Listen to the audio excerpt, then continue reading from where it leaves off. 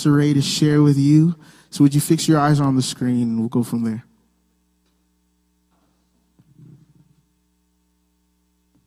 Well, good evening, Hope Bible Church. Pastor Ray here.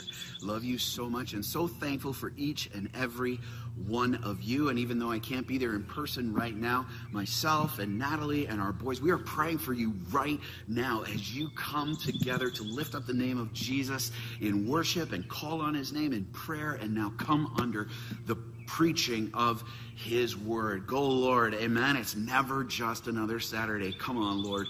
Do a great work among us. Well, right now, I have the privilege of introducing to you your guest preacher this evening, and he is a dear friend and mentor of mine. He's no stranger to our church. He's preached here a number of times. His name is Ted Duncan, and Ted is the senior pastor of Hope Church in Mississauga, where I had the privilege, when it was located in Brampton, I had the privilege of serving on staff with Ted for 3 years. And where does the time go? It's already been 10 years of gospel ministry side by side for the greatest mission of all time. Praise the Lord. What a gift from the Lord. And so he and his wife Lindsay are here, along with their 4 incredible kids. Yeah, that's right. I'm talking to you boys. Jet, Ezra, Abel, Boaz. Love y'all so much. And loved ones, let's keep them in prayer. Let's keep their family in prayer. Let's keep Hope Church Mississauga in prayer. Let's pray for an increasing perseverance of the saints in these days, and increasing unity in the church, and increasing love for the Lord, and increasing love for one another, and that Jesus Christ would continue to draw men, women, and children from all over the place to continue to advance his kingdom for his glory. Lord, do an increasing, saving, and sanctifying work among them. Amen? All right, let's open up our Bibles to 1 Corinthians chapter 3. And as Pastor Ted comes up right now, let's give him a warm Hope Ottawa welcome.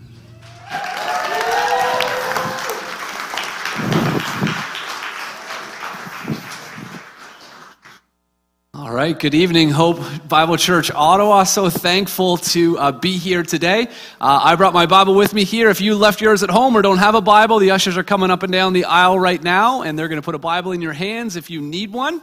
And I'm just going to move this off to the side. I'm not much of a lectern guy. And so thankful for the opportunity to be here. We love this church, and so thankful for the chance to be back here. We love Ray and Natalie and their kids, and we had such a great time serving together in the city of Brampton, and it's always great to come. We tend to cover for one another. We got to figure this out where we can actually spend some time with them while we're here. So Ray is preaching at our church in Mississauga tomorrow morning. I want you to do a little bit of a thought experiment, if you could. Can you think of a time when you were without power? I don't know, like, can you just sort of, in your memory, just a moment where the lights went out and, stayed out? Can anyone, Ottawa, can any of you think of a time like that? It happened for us in Brampton and Mississauga and Milton, the people from our church. It happened for us for a couple of hours. It took about 10 days to get power back at our church. In the building, and so we were praying about that, and God answered our prayers. But you guys, very recently, you know what that's like, right? You know what it's like for the lights to go out, for there to be no power. It's hard for the power to go out in our day and age and not notice. It's kind of right in front of you, because we rely on electricity and just about everything that we do. Life can't continue on. Everything kind of has to stop, and you have to sort of figure things. We got to figure out how to get the power back in order to have life back. And church is like that too. Jesus warned in the book of Revelation, like, hey, churches. He talked to these 7 churches. He said, listen, if you guys don't knock it off, like, I'm going to take your lampstand. I'm going to turn the lights out. I'm going to turn the power off. And at our church, we've been going through the book of 1 Corinthians. And the church at Corinth, they thought they had all kinds of power. They were this super influential city. You couldn't travel anywhere in the Roman world without getting through Corinth. And there were these two harbors on either side. Corinth was on this tiny little strip of land, and everyone traveled by boat. And rather than going down into the Mediterranean, you stopped off in Corinth, and they actually had these giant skateboards. They would pick your boat up out of the water, and they'd roll it along the land while you spent a couple of nights in a hotel or a brothel or went to worship a god at the time, which is basically like going to a brothel. And Corinthians was the city of Corinth was a lot like Las Vegas, but it was sort of like Las Vegas mixed with like Chicago O'Hare Airport. Everyone kind of had to go through there. It was a hub, and it was a hub of religious activity. It was a hub of cultural activity. They had their own version of the Olympic Games called the Isthmian Games, and it happened every 4 or 5 years as well, offset with picture like Euro Cup and World Cup, kind of offset from the Olympics. It was a happening city, and in Corinth, they had all of these philosophers coming through town, and the church sort of took on the shape of Greco-Roman philosophy. Not only that, remember how in Acts chapter 2, when people started speaking in different languages and everyone started coming to follow Jesus and believe in him in that amazing moment on the day of Pentecost? Well, in Corinth, they were having this similar experience where people were speaking in other languages, whether it was tongues of angels or other actual languages on earth. And their services were full of this sort of dramatic expression of the power they thought was the power of the Holy Spirit. And so they had all these eloquent speakers. They had the wisdom of the world. They had all the finest pieces of culture and all of the influences of the world around them. And they even had this crazy speaking in tongues things happening. They thought they had the power. And Paul has to write this letter and said, sorry guys, like the power's out. You guys have been going on like you have it going on, but the lights are not on. And so if you look at 1 Corinthians chapter 1, verse 23, he says, look at verse 22, he says, Jews demand signs and Greeks seek wisdom, but we preach Christ crucified, a stumbling block to Jews and folly to Gentiles, but to those who are called, both Jews and Greeks, Christ, the power of God, and the wisdom of God. The Corinthian church was trying to sort of have the signs, the tongues, the manifestation of the Spirit. They thought, well, the Jewish people will come to faith. And they tried to have the wisdom of the Greco-Roman history of philosophy and eloquence. And they thought, well, all the non-Jewish Gentiles will come to faith. And our church is powerful because we have all of this going on. Paul says, listen, the power's gone out because you guys are not preaching Christ and him crucified. And so Paul here is warning them. He's letting them know, where did the disconnection start? Last fall, 6 weeks or so before Christmas, the boys were outside playing street hockey, which is normal for us. And I thought, I'm going to put up the Christmas lights. It was an unseasonably warm day, and so Lindsay was helping me. I was up on the ladder. I'm cleaning out the gutters as I go, and everything's going super well. Normally, I wait too long to put up my Christmas lights. I got to wear gloves. It's like freezing cold, but this is like everything's going so well. I put all the Christmas lights up, and normally I don't measure it properly so that I get like halfway around my house and I have no lights left. But everything was great, and I've plugged the lights in, grabbed my hockey stick, went out into the street, and then one of the neighbors was like, only half your lights are on. And I'm like, no, I just put them up, I just plugged them in, I bought the lights last year, like all the lights are on for sure, right? And it wasn't that like they were unplugged in the middle, because it was one big long strip. So here's a little bit of a tip. If you don't own a home yet and haven't done the Christmas light things, before you get up on a ladder, make sure the lights work first. Because somewhere along the line there was like a disconnect, and I couldn't do anything about it. That somewhere along the line the flow of power had stopped. You can read about it in Acts chapter 18. The Apostle Paul moved to Corinth. He lived there. He made tents. He was a bivocational pastor. He's making tents. He's preaching the gospel. There was power there in Corinth. they're meeting in a synagogue. They get kicked out of a synagogue. They move next door. And then the guy who kicked them out of the synagogue, the ruler of the synagogue, ends up getting saved. And God does some amazing things there. They're persecuted for sure. Paul wants to leave. Paul says, no, stay. I have many people in this city. Then Paul leaves. A new guy named Apollos moves there. He becomes their pastor. It started with power, but somewhere along the lines, they got disconnected. And so when we come to chapter 3, the end of chapter 3 and the beginning of chapter 4, where we find ourselves today, Paul is going to point out really 3 areas where things started to get off the rails. Let me read you the text here. Look at chapter 3, verse 18. Let no one deceive himself. If anyone among you thinks that he is wise in this age, let him become a fool that he may become wise. For the wisdom of this world is folly with God. For it is written, he catches the wise in their craftiness. And again, the Lord knows the thoughts of the wise, that they are futile. So let no one boast in men, for all things are yours. Whether Paul or Apollos or Cephas or the world or life or death or the present or the future, all are yours, and you are Christ, and Christ is God's. This is how one should regard us, as servants of Christ and stewards of the mysteries of God. Moreover, it's required of stewards that they should be found faithful. But with me, it's a very small thing that I should be judged by you or by any human court. In fact, I do not even judge myself. For I'm not aware of anything against myself, but I'm not thereby acquitted. It is the Lord who judges me. Therefore, do not pronounce judgment before the time, before the Lord comes, who will bring to light the things now hidden in darkness, and will disclose the purposes of the heart. Then each one will receive his commendation from God.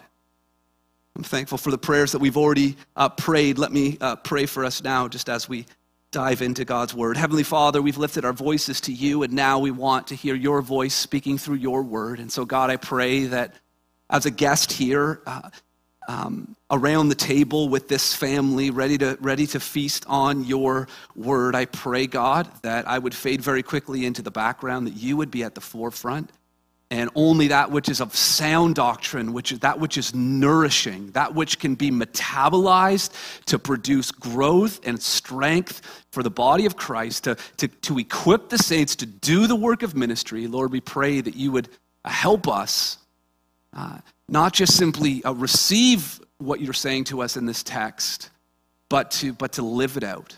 We pray these things in Jesus' name. Amen.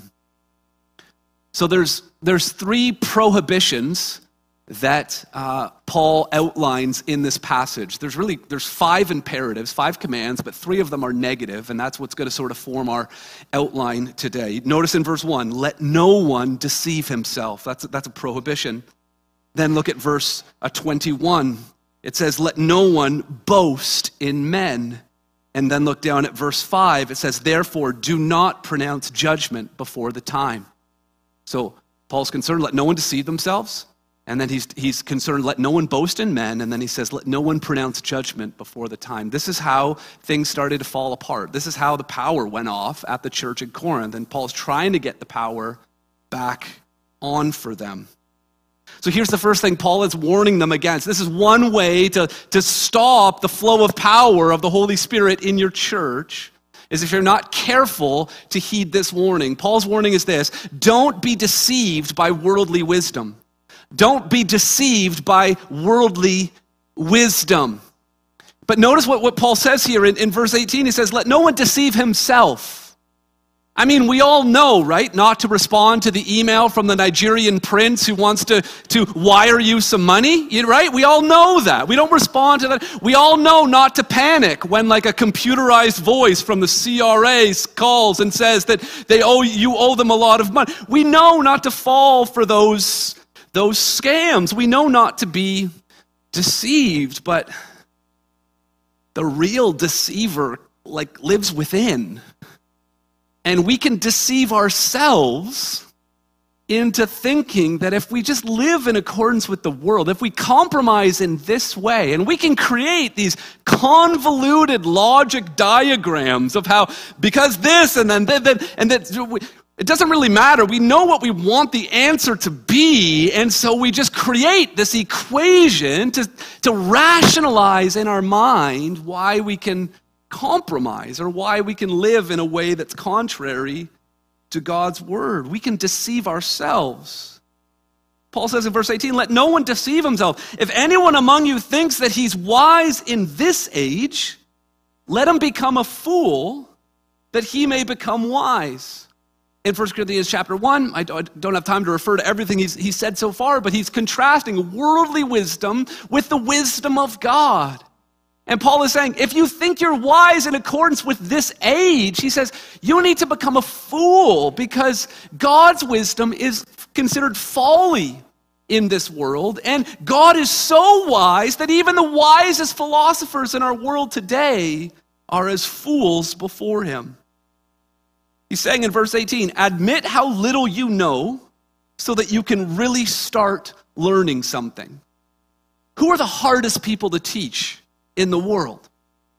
The hardest people to teach are the people who think they don't need to learn anything, right? Because they don't listen to you and all they do is they wait for you to stop talking because then they want their turn to start talking because they don't want to learn anything from you. They just want to teach others. Paul says, no, you got to become a fool. You got to be ready to learn. You got to come with a posture of humility and not think that you've got it all figured out. Then he uses the Bible to back up what he's saying. Verse 19, for the wisdom of this world is folly with God, for it is written, he catches the wise in their craftiness. This is a quote from the book of Job, chapter 5, verse 13. This was spoken by one of Job's friends. His name was Eliphaz. Now, Job went through this immense time of suffering, this very confusing time. His loved ones were dying. His business fell apart. His body is decaying with disease. And three of Job's friends come, and for 7 days they sit with him, and they mourn, and they cry, and they fast, and they say nothing. That's what we do when people suffer. We just be present with them. We don't have to have answers for them. We just have to be there for them. Honestly, if the book of Job were like two chapters long, it would be like the best handbook for how to care for people when they're suffering. But Eliphaz and the other friends of Job, they stopped from focusing on just being present to now being preachers. And they started to try to come up with explanations as to why is Job going through all of this kind of suffering. And they started to point the finger, rather than lifting eyes up to God, they started to point their finger at Job and said, well, there's some things that you have been doing. So in Job chapter 5, verse 13, Eliphaz says that the Lord knows the thoughts, he catches the wise in their craftiness. Now, Eliphaz is right about God, but he's wrong about Job. God does catch the wise in their craftiness. He does see through our logic diagrams and the equations that we come up to make excuses for our sin and our compromise. He sees through all of that. He's wiser than the wise. He sees through their craftiness. So Eliphaz was right about God. That's why Paul quotes him. But Eliphaz was right about God, but he was wrong about Job. Job was not being crafty. Job, so that's why Paul is quoting him. He's right about God, but he's wrong about Job.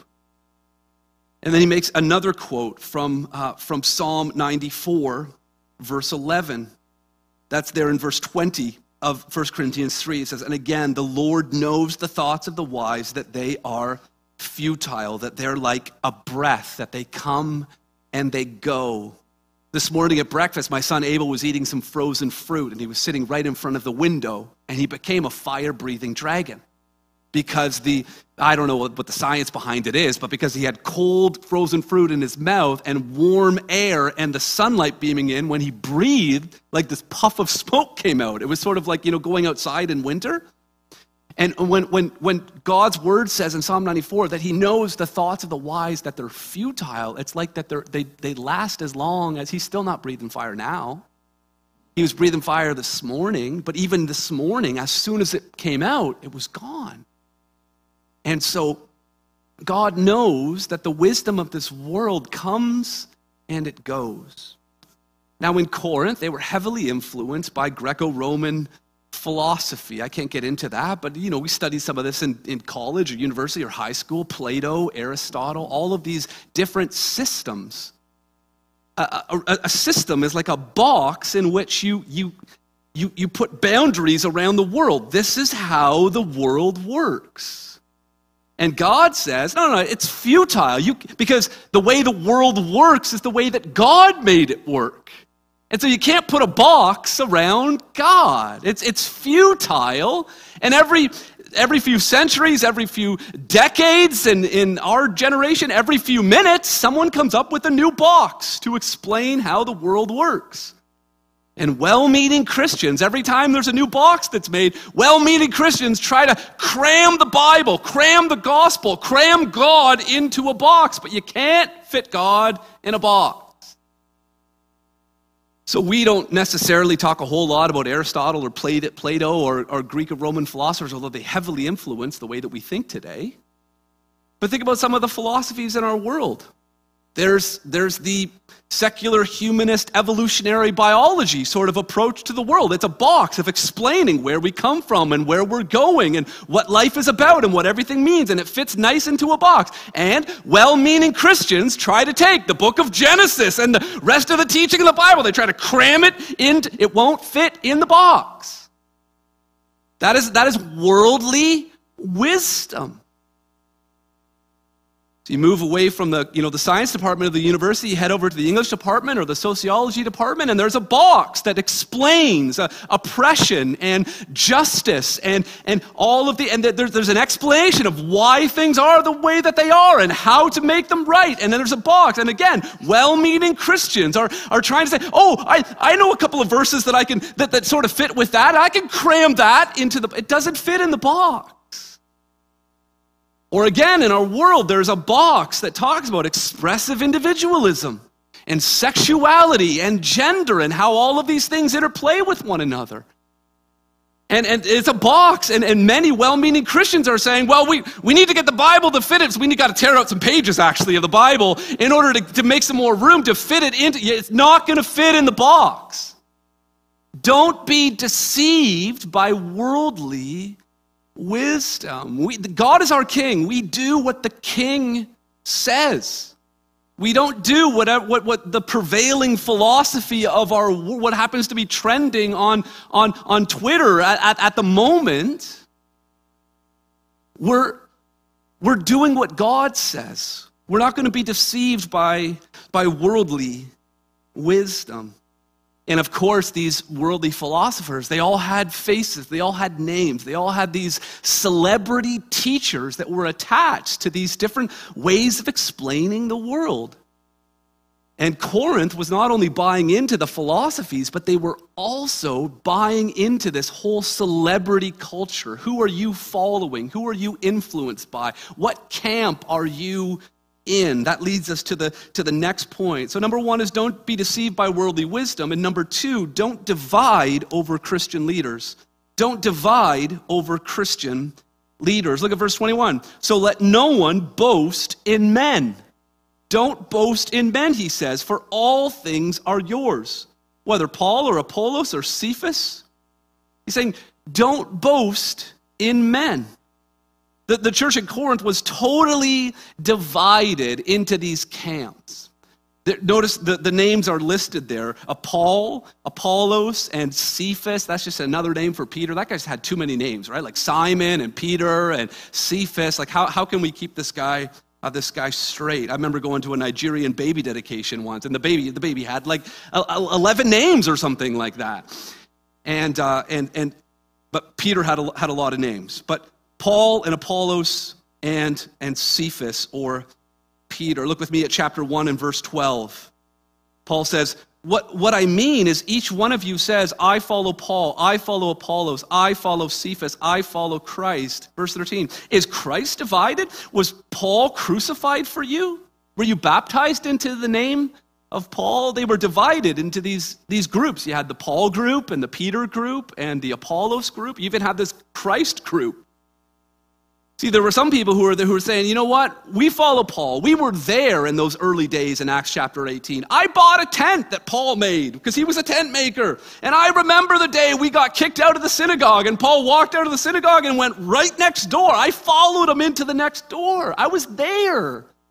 So I follow Paul. Then other people, they really liked Apollos in Acts chapter 18. When Paul leaves Corinth, Apollos moves there next. And so he became their pastor, and Apollos was known for being super eloquent. And he kind of fit in with Corinthian culture because he could go toe-to-toe with the philosophers. And so he sounded like the eloquent rulers of the world at that time. So some people really were into Apollos.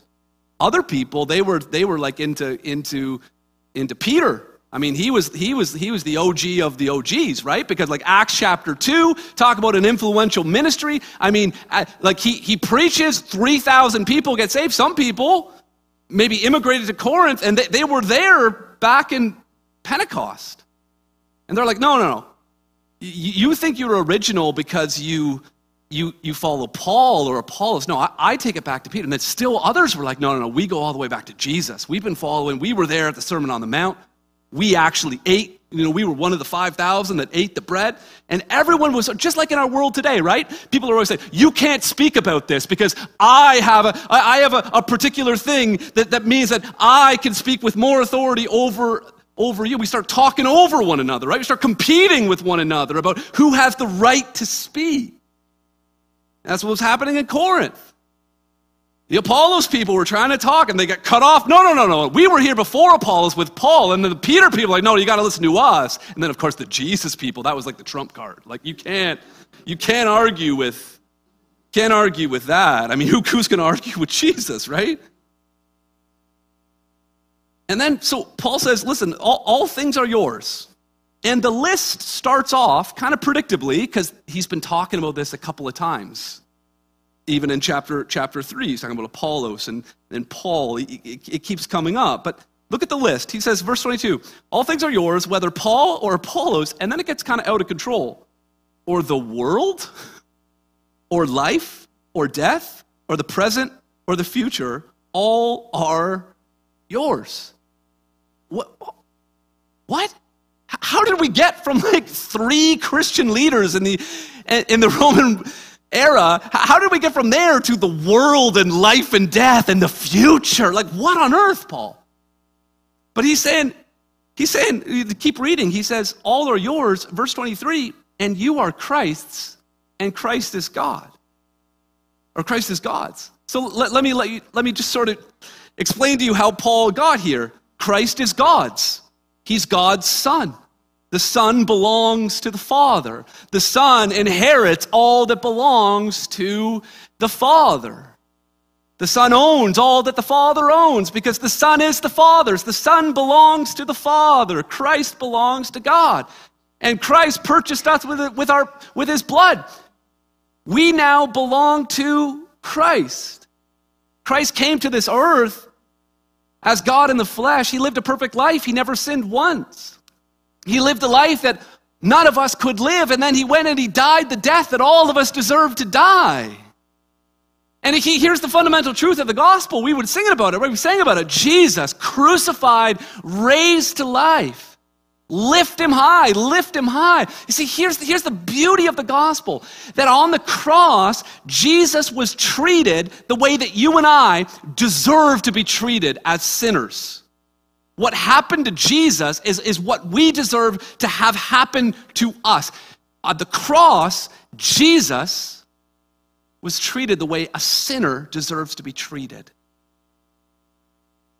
But loved ones, what was accomplished at the cross now is that in Christ's blood, we have been adopted into the family.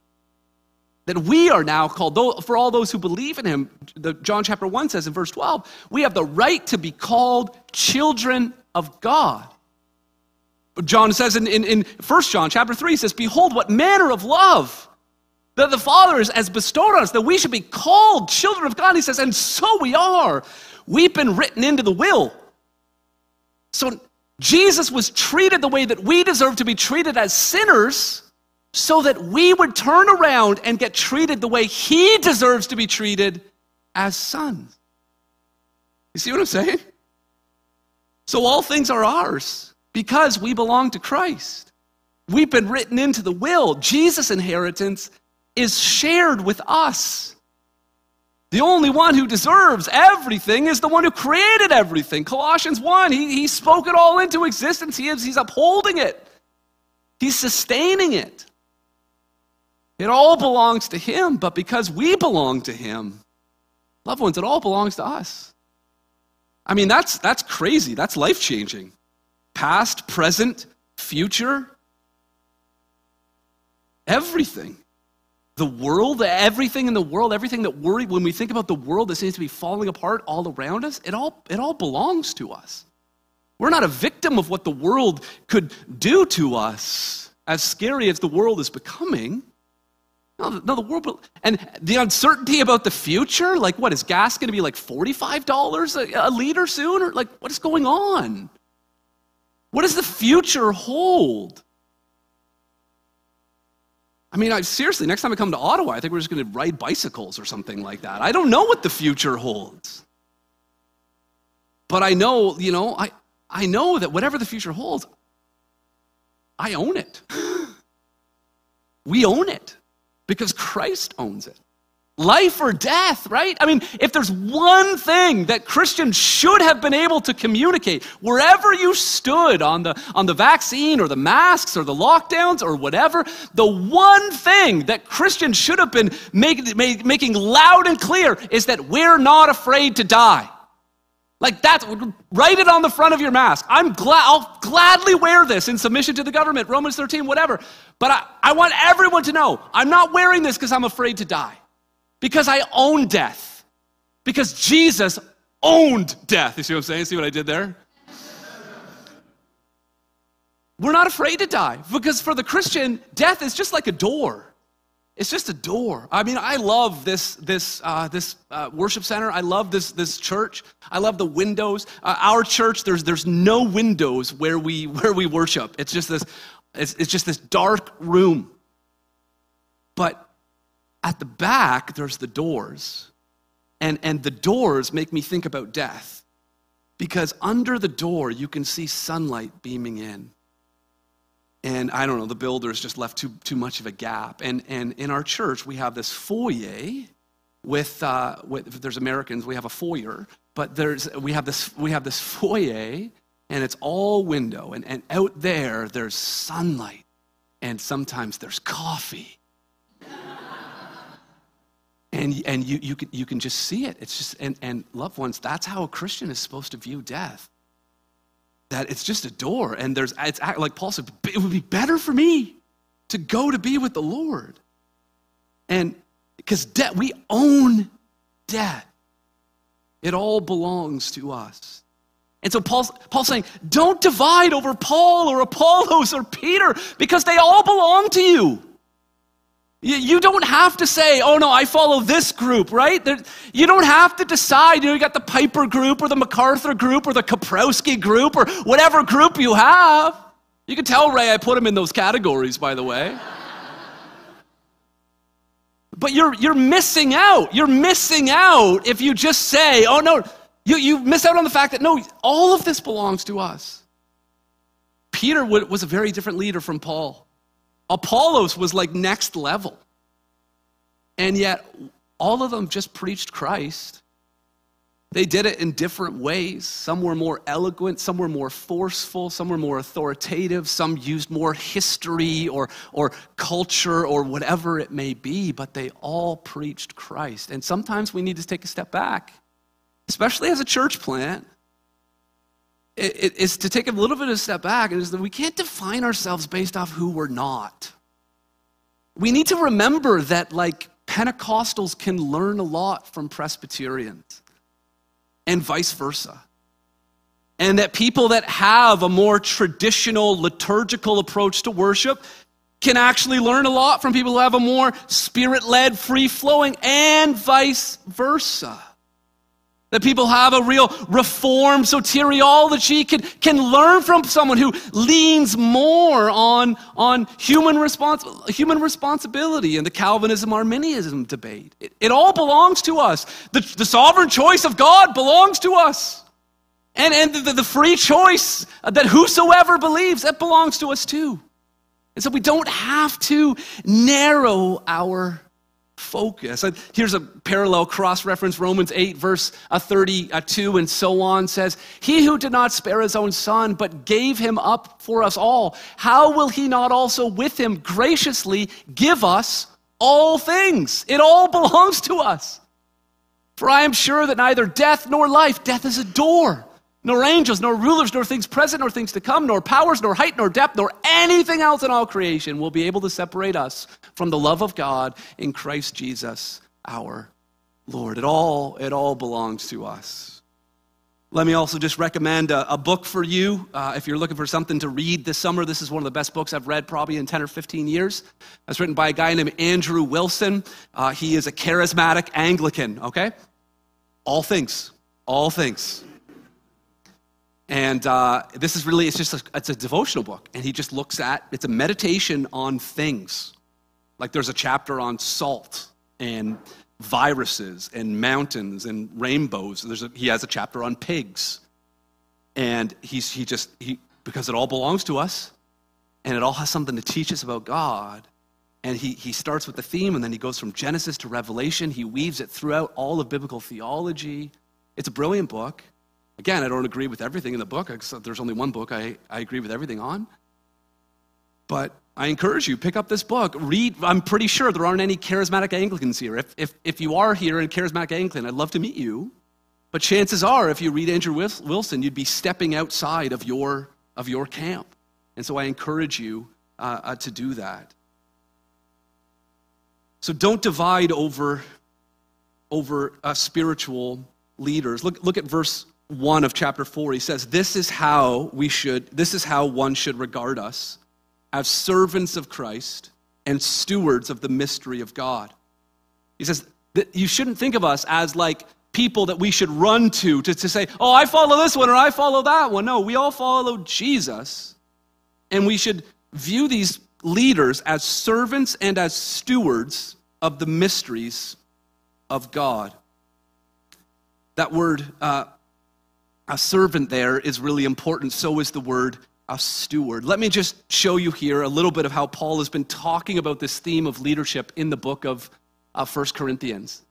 In chapter 3, verse 5, when he was first talking about Paul and Apollos and all of this division, he said, no, we're servants. He used the word diakonos, where we get the word deacon. The etymology of that word is someone who, when there is the idea of a cloud of dust, that they're walking around, they're serving tables, and they're moving so quickly, there's dust behind them. They're deacons, they're servants. Paul says, no, don't focus on us. We're just the ones like clearing the tables. I'm just a busboy. And then he used the analogy of we're fellow workers in God's field to say Paul and Apollos and Peter, we're all working together. We're not divided. We're fellow workers. And then there's that famous, burn it up illustration that Paul uses with, are you going to build with wood, hay, and straw? Or are you going to build with gold and silver and precious stones? And he used the image of builders, which communicated the idea of accountability, that Christian leaders are going to be evaluated on the kind of work that they do. And now he uses these two terms, servants and stewards. It's translated the same in English, but it's actually a different word. Huperetes, huper means low, and a huperetes was, remember those like Roman ships? Like I think there's one in Ben-Hur where like everyone's rowing, right? And sometimes you have them where you have like two layers of row people, use inclusive language. If women want to row like that, they're welcome to. And the lowest rower was called the huperetes, like it's the lowest servant. And then the way the word was used in broader culture, it was sort of like, it was like an executive assistant. In the romance movies that come out at Christmas, there's always like this successful girl she's going to leave the big city and go home. You know that movie? It's the same movie like 100 different times. So you know at the beginning of the movie that the successful woman, before she goes back home, she gets off the elevator, and who's waiting for her off the elevator? She's got a clipboard and a cup of coffee and then a whole bunch of appointments and right? The executive assistant, right? All of those movies, the person gets off the elevator and they're greeted by the executive assistant with the latte, and the cup's always empty. Why can't they just fill the cup? It would be more realistic. And they're talking about, you have a 3 o'clock with this and blah, blah, blah. I booked a flight for this and that, and that's a huperetes. That Paul is saying, listen, we are not the big deal. Jesus is the big deal. We're the ones like checking things off the list and giving the coffees. But the executive assistant has a little bit of authority, don't they? Like they book the flights, they create the appointments, they say, yes, you can meet, no, you can't. So he's starting to emphasize the authority and stewards. That word is oiknomos. Oik means house, nomos means law. It's the law of the house, the rules of the house, or the ruler of the house. This was a servant who was in charge of all of the other servants and all of the material that belonged in the house. So when we look at this chart, if we only focus on the first 3 words, they're servants, they're just fellow workers, and they're builders, and it's all going to burn up anyway. And so some of us think, we just need to kick the idea of leadership to the curb. And but Paul here in these last 2 illustrations says, no, we are servants, but there is some authority. Like, I'm not sure about you. I'm not sure how long you've been a Christian. I became a Christian when I was 6 years old. So I've been a Christian for 36 years. You can do the math. I'm old. That wasn't that funny. Come on. Or I'm not that old. I guess it wasn't funny. It's just that I am that old. But anyway, for the past 15 or 20 years, I think we've seen the whole concept of pastor as master, where the whole church exists to kind of serve and support the platform of like the super pastor. Like we've seen that like crash and burn a whole bunch of times. We're done with pastor as master, and we need to get back to pastor as servant. But we got to be careful that we don't serve it. We don't cause the pendulum to swing too far in the other direction. The pastor is a servant, but the pastor is not the servant of the congregation. The oiknomos is a servant, is a steward, but not a servant of the other servants. The huperetes, the lower rosman, the executive assistant, is an assistant, but not an assistant to the congregation. It's a servant of the Lord. And yes, pastors serve their people. Yes, Ray and Kevin, the leaders here, yes, your small group leader is supposed to serve you, but you're not their master. You see what I'm saying? We all have one master, and that is Christ. So Paul says, go back to chapter 4, verse 1. This is how one should regard us. When Pastor Ray walks into a room, when Kevin steps up and leads in some way, when your small group leader or the Hope Kids leader, whatever spiritual leader is trying to step in and lead, this is how you should regard them. As servants and as stewards, but servants of the Lord and stewards of what the Lord has entrusted. So we got to make sure that we are not being deceived by worldly wisdom, that we don't divide over Christian leaders. And then lastly, we got to make sure that we don't depend on human judgment. That we don't depend on human judgment. Look at verse 3. But with me it is a very small thing that I should be judged by you or by any human court.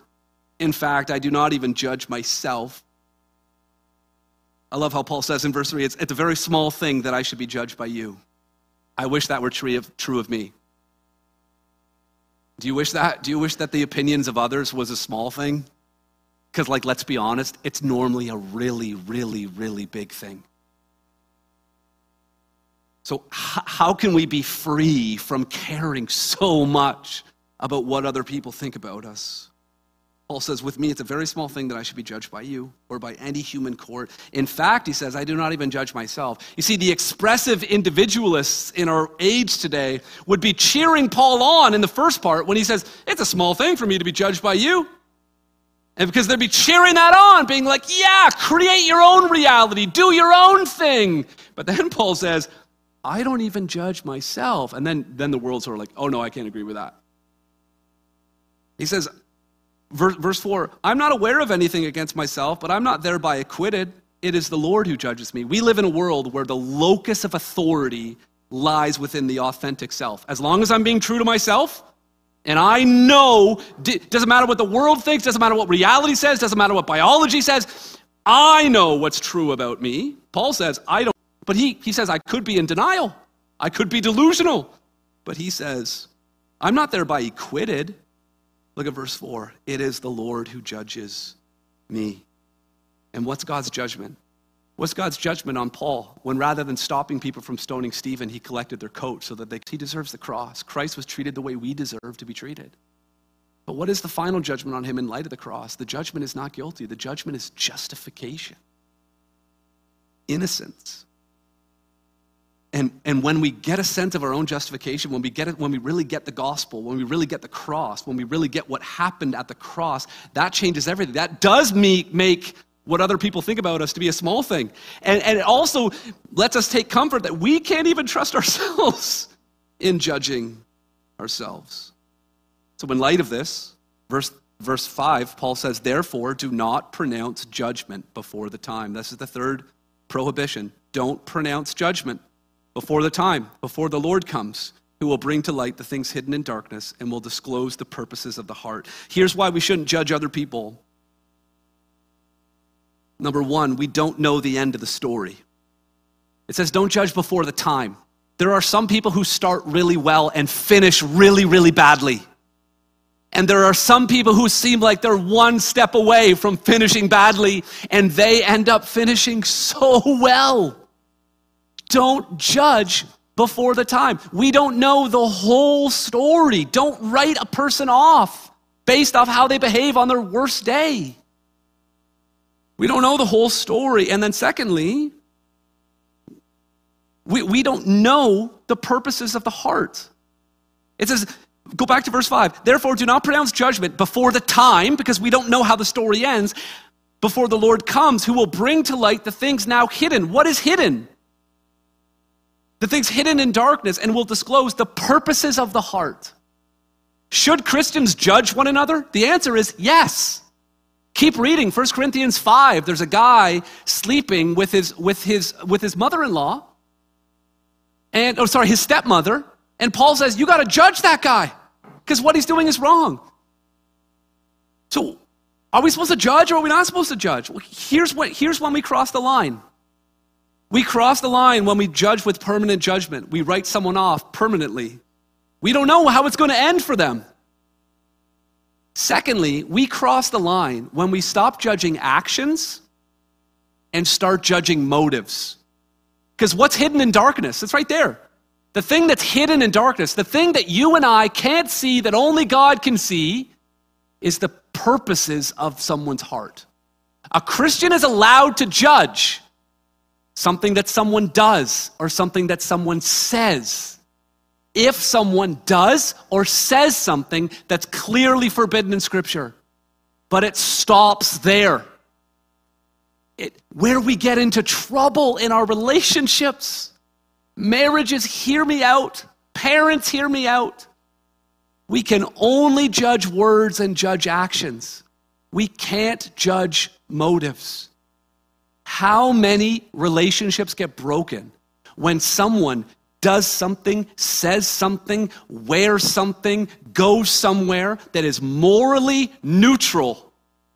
But we say, I know why you said that. I know why you're wearing that. I know why you went there. I know why you did that. The action, the word itself is innocuous.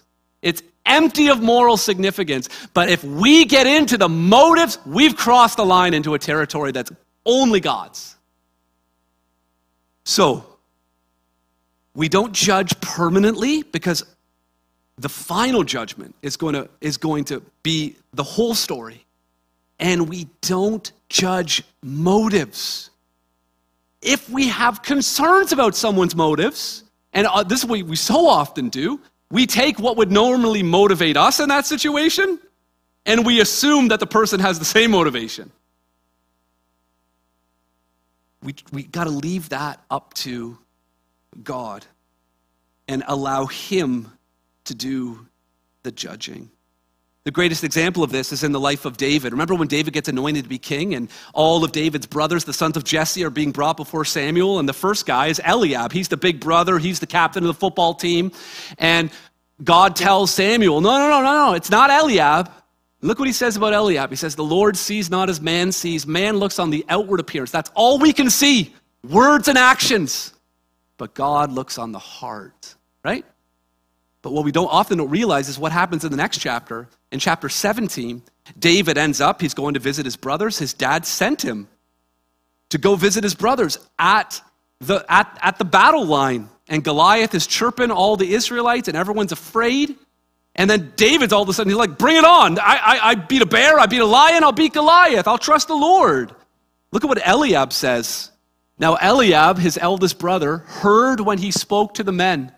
And Eliab's anger was kindled against David. And he said, why have you come down? And with whom have you left those few sheep in the wilderness? Look at this. I know your presumption and the evil of your heart. David's just like, I just brought lunch. That's all he did. But Eliab says, no. I know. That's where we cross the line, loved one. Romans 2, verse 16 backs this idea up about judgment. On that day when, according to my gospel, God judges the secrets of men by Christ Jesus. Revelation 2:23, and all the churches will know that I am he who searches mind and heart, and I will give to each of you according to your works. So we got to be really careful. We're welcome to judge. We're invited to judge. We're commanded to judge one another within the church. Words and actions, not motives. That's when we cross line. If you think someone's motives are skewed, ask them. Let them explain their motives. Out of the abundance of the heart, the mouth speaks. If you want to know what's happening in someone's heart, the best thing to do is to ask them, why are you doing that? Why are you wearing that? Why did you say that? Why are you going there? We can't judge motives. And then the way this paragraph ends is just absolutely mind-blowing. He says, God will judge the purposes of the heart. He says, then each one will receive his commendation from God. You see what's happening there? We will receive a commendation from God. Now, commendation, I'm sure you didn't use that word in a sentence this week. What does commendation mean? Well, we use recommendation, right, all the time. I'm new in the city. What restaurants would you recommend, right? Would you recommend that I would praise again and again? I'm praising it to you, and I'm advising you, I'm commending it to you. That's what to recommend. This is something that's good. Now, look what the text says. Each one will receive his commendation from God. When we picture the last day, when we picture the final judgment, I mean, all of us are thinking that we're going to commend Jesus, right? Like, that's what I'm expecting to do. I'm expecting the only praise that's coming in heaven is going to be one way, us to him. But do you see what it says here? It's not just going to be one way. We're going to praise him, Jesus, crucified, lifted high. But he is going to praise us, the God of all things. And the God who does all things well is going to say to us, well done, good and faithful servant. I mean, that's mind-blowing. That's what C.S. Lewis calls the weight of glory. That no mortal human being could bear the weight of God being pleased with us. He uses the illustration of like a 3-year-old. They're down there right now in Hope Kids, right now. It's probably happening right now. Some 3-year-old took 4 blocks and built a tower, and the leader is saying, wow, that's a nice tower, right? And what happens in that 3-year-old? You can see it on their face. They can barely contain themselves. That this grown-up loves what they've done, right? And C.S. Lewis says the same thing, like even animals, like dogs, right? They can't get enough of us saying, good boy, you're a good boy, aren't you? That like, at the very basis of what it means to exist, we long to be affirmed. Don't you see that in our world today? Like, it's been so twisted, right? We just long to be affirmed. Could someone please just affirm me? It does get twisted, it does get distorted because of sin in our lives, but there's something that we see in the 3-year-old, and there's something deep inside of us that's pure, and that wants that kind of affirmation, and it's only going to come from one place. It's only going to come from one place. And it's only when we get that it becomes a small thing if people are going to judge us or not. So loved ones, this is how power flows into our life. When we keep our eyes on the gospel and we stop thinking about worldly wisdom, we stop focusing about worldly leaders or Christian leaders, when we stop judging one another or longing for the affirmation of others and remembering that the one who does all things well will say, well done, good and faithful servant. Let's pray together. Our Heavenly Father, we look to you, we love you, we praise you for your Son, Jesus Christ. And we commend you now. We praise you now. We give you all the adoration and all of the glory, Lord. You alone are worthy of our praise. And yet, Lord, you tell us that in that day, you will not only receive praise from us, but that you will give praise to us. And that is a weight of glory that none of us can handle. But with the knowledge of that, Lord, we can look past the wisdom of this world or the trends or the hashtags that are getting so much attention in our world. We can look past the worldly leaders that so often we want to identify with. And we can look past the judging others or feeling overwhelmed by the judging words of other people in our lives. Lord, help us to keep our eyes fixed on you, fixed on the gospel. Lord, we pray that you would draw us very, very near to you. We pray that even now as we respond in song, that you would move powerfully, that you would speak so clearly to our hearts how we would best apply this text to our lives. In Jesus' name we pray. Amen. Amen. Let's stand and sing together.